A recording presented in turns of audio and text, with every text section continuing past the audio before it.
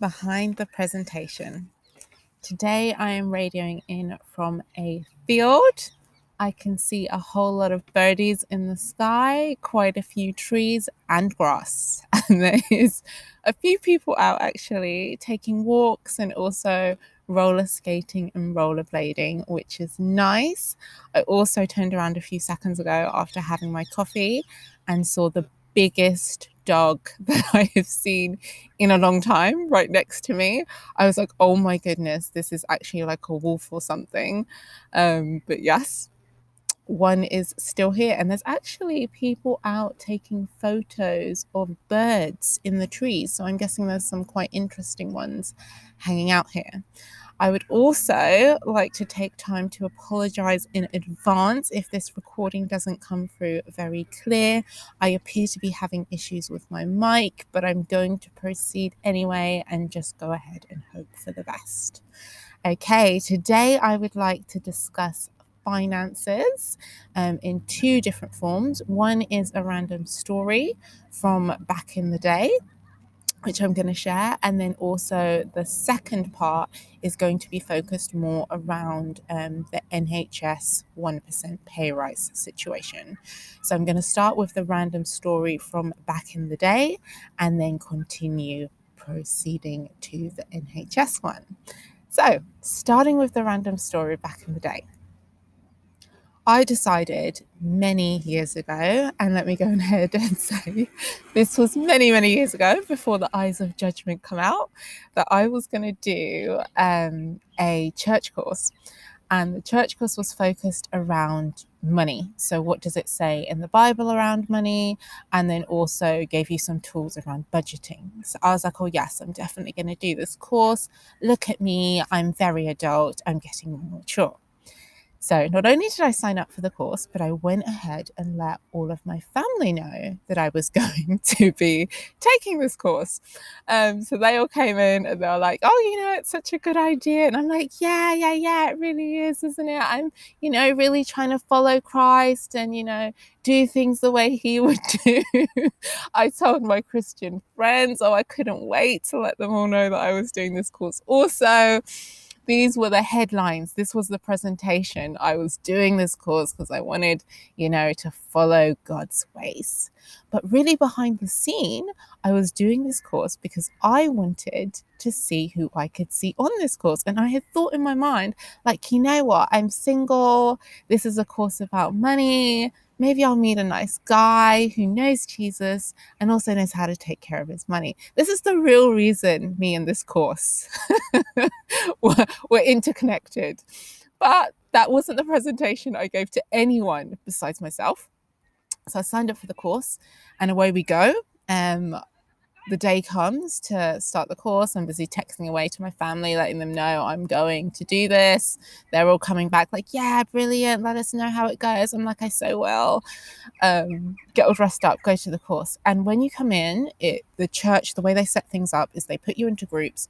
And in your groups, you would be in a circle. And the circle was around maybe 16 chairs, so quite big group chairs all across the place. And you heard a talk from the guy who was running the show, and then you're in your groups and you're supposed to discuss various themes.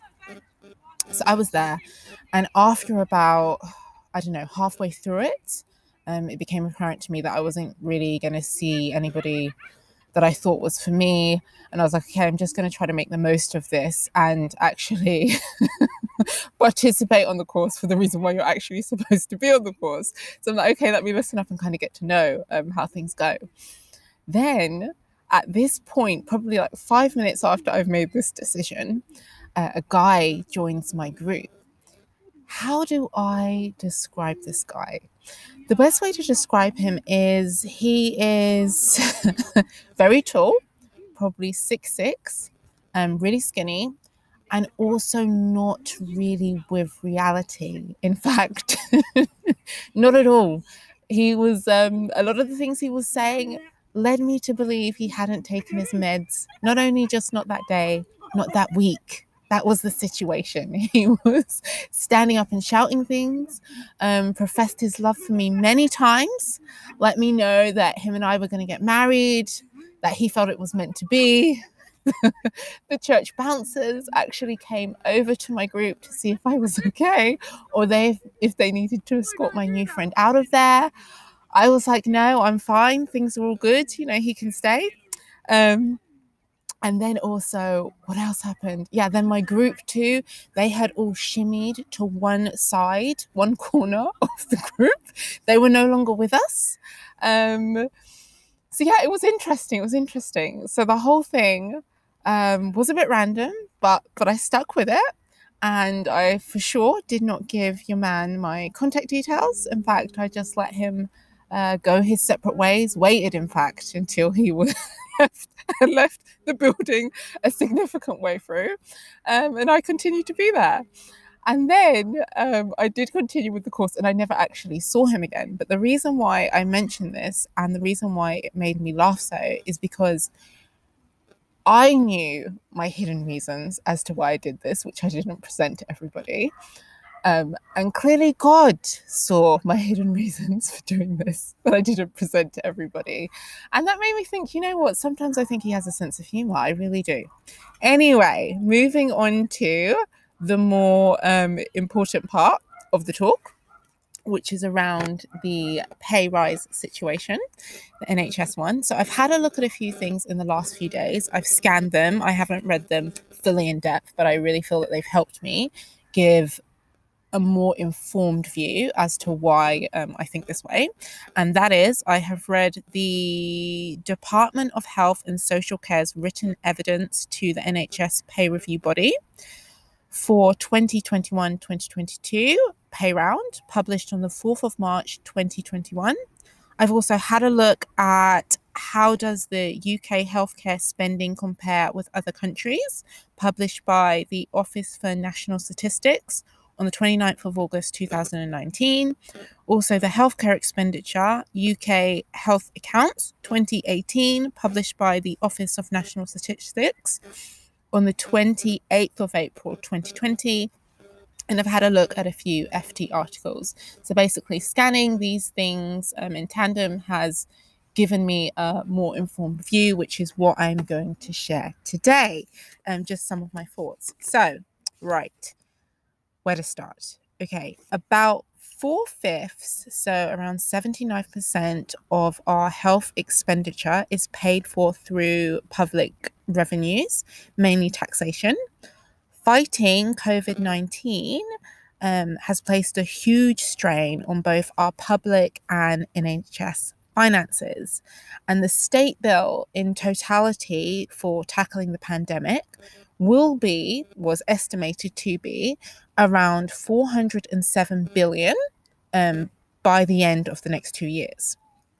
This will take many years to clear, and probably quite a few governments, and this is something that our Chancellor has put forward and been very clear about. Now, though our spending on healthcare has increased every year, we have been still significantly behind other countries, particularly those in the G7. So in the G7 is the US, France, Germany, Japan, Canada, the UK, and Italy. So if we look at the ones which have a similar size population to us and probably closer to us, so Germany and France, are spending on healthcare in the last few years, looking back a bit, has been rather behind theirs. Now, I appreciate our NHS, obviously, and I have lived other places where they didn't have a public health structure. So I know what it's like to not have that. So I really value what we have, but that doesn't take away from the fact that, you know, looking at the G7, you know, we're significantly behind, or have been in recent years, in terms of how much funding we've given towards health. Now, given everything that has happened in general, and when we look at society as a whole, I think that there is a need for lots of things around social care and so forth that is pretty much endless. So there isn't money to pay for everything. You have to prioritize. But I really do hope, and I know this is quite tight, and I know our finances are tight, but I really do hope our government managed to find a way of increasing the suggested 1% pay rise for our NHS staff, who we have all been applauding on our doorsteps not that long ago. Literally a few months ago, we were out pretty much every night applauding them because we understood what it was they were actually battling against.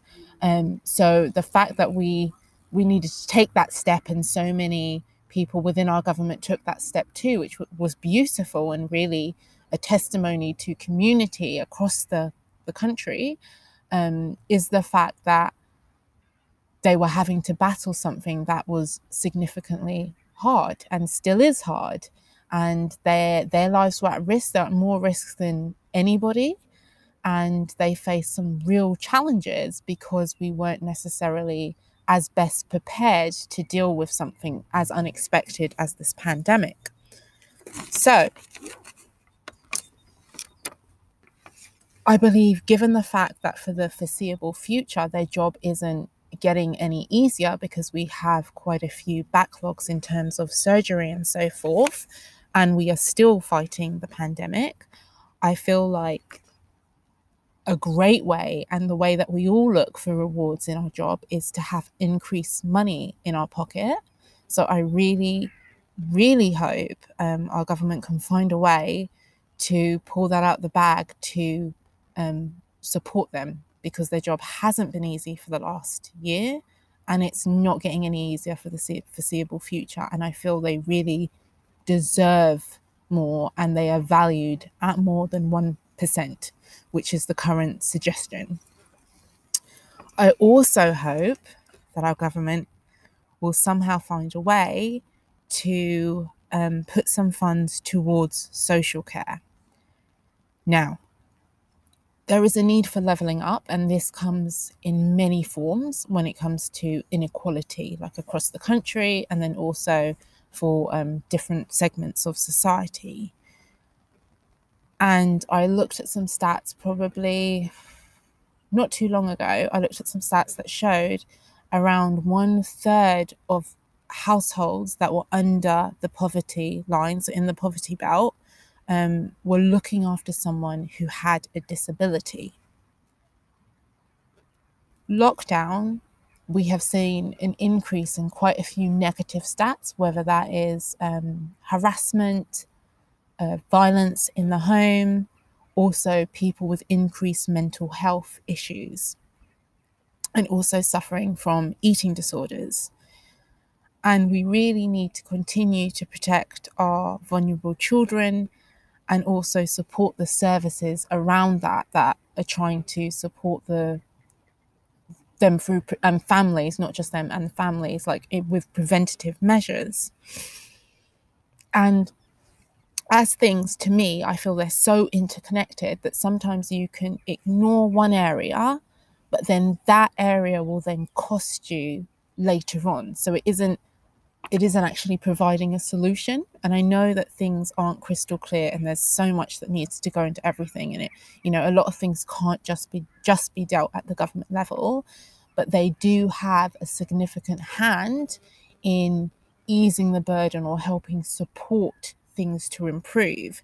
So if I look at, say, for example, the stats in terms of kids that go from foster homes to then jail, say like youths go to foster home to then jail, it's quite significant if you look at that percentage. If you then go further and you're like, okay, let's have a look at those that were expelled, so never finished senior school, and then how many of those then go into jail. Like if you look at that percentage of the population, and it gets higher.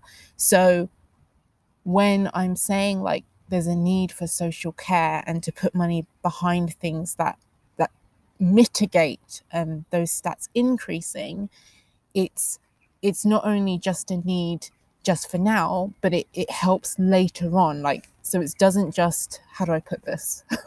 Hopefully I'm making sense. There's not just the moral aspect, which obviously I love, in terms of, helping somebody have a better chance in life.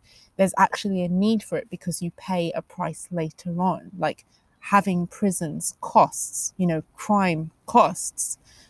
So it's good if we can not just ignore these areas. And also when we discuss levelling up, as I mentioned before, it comes in so many different forms.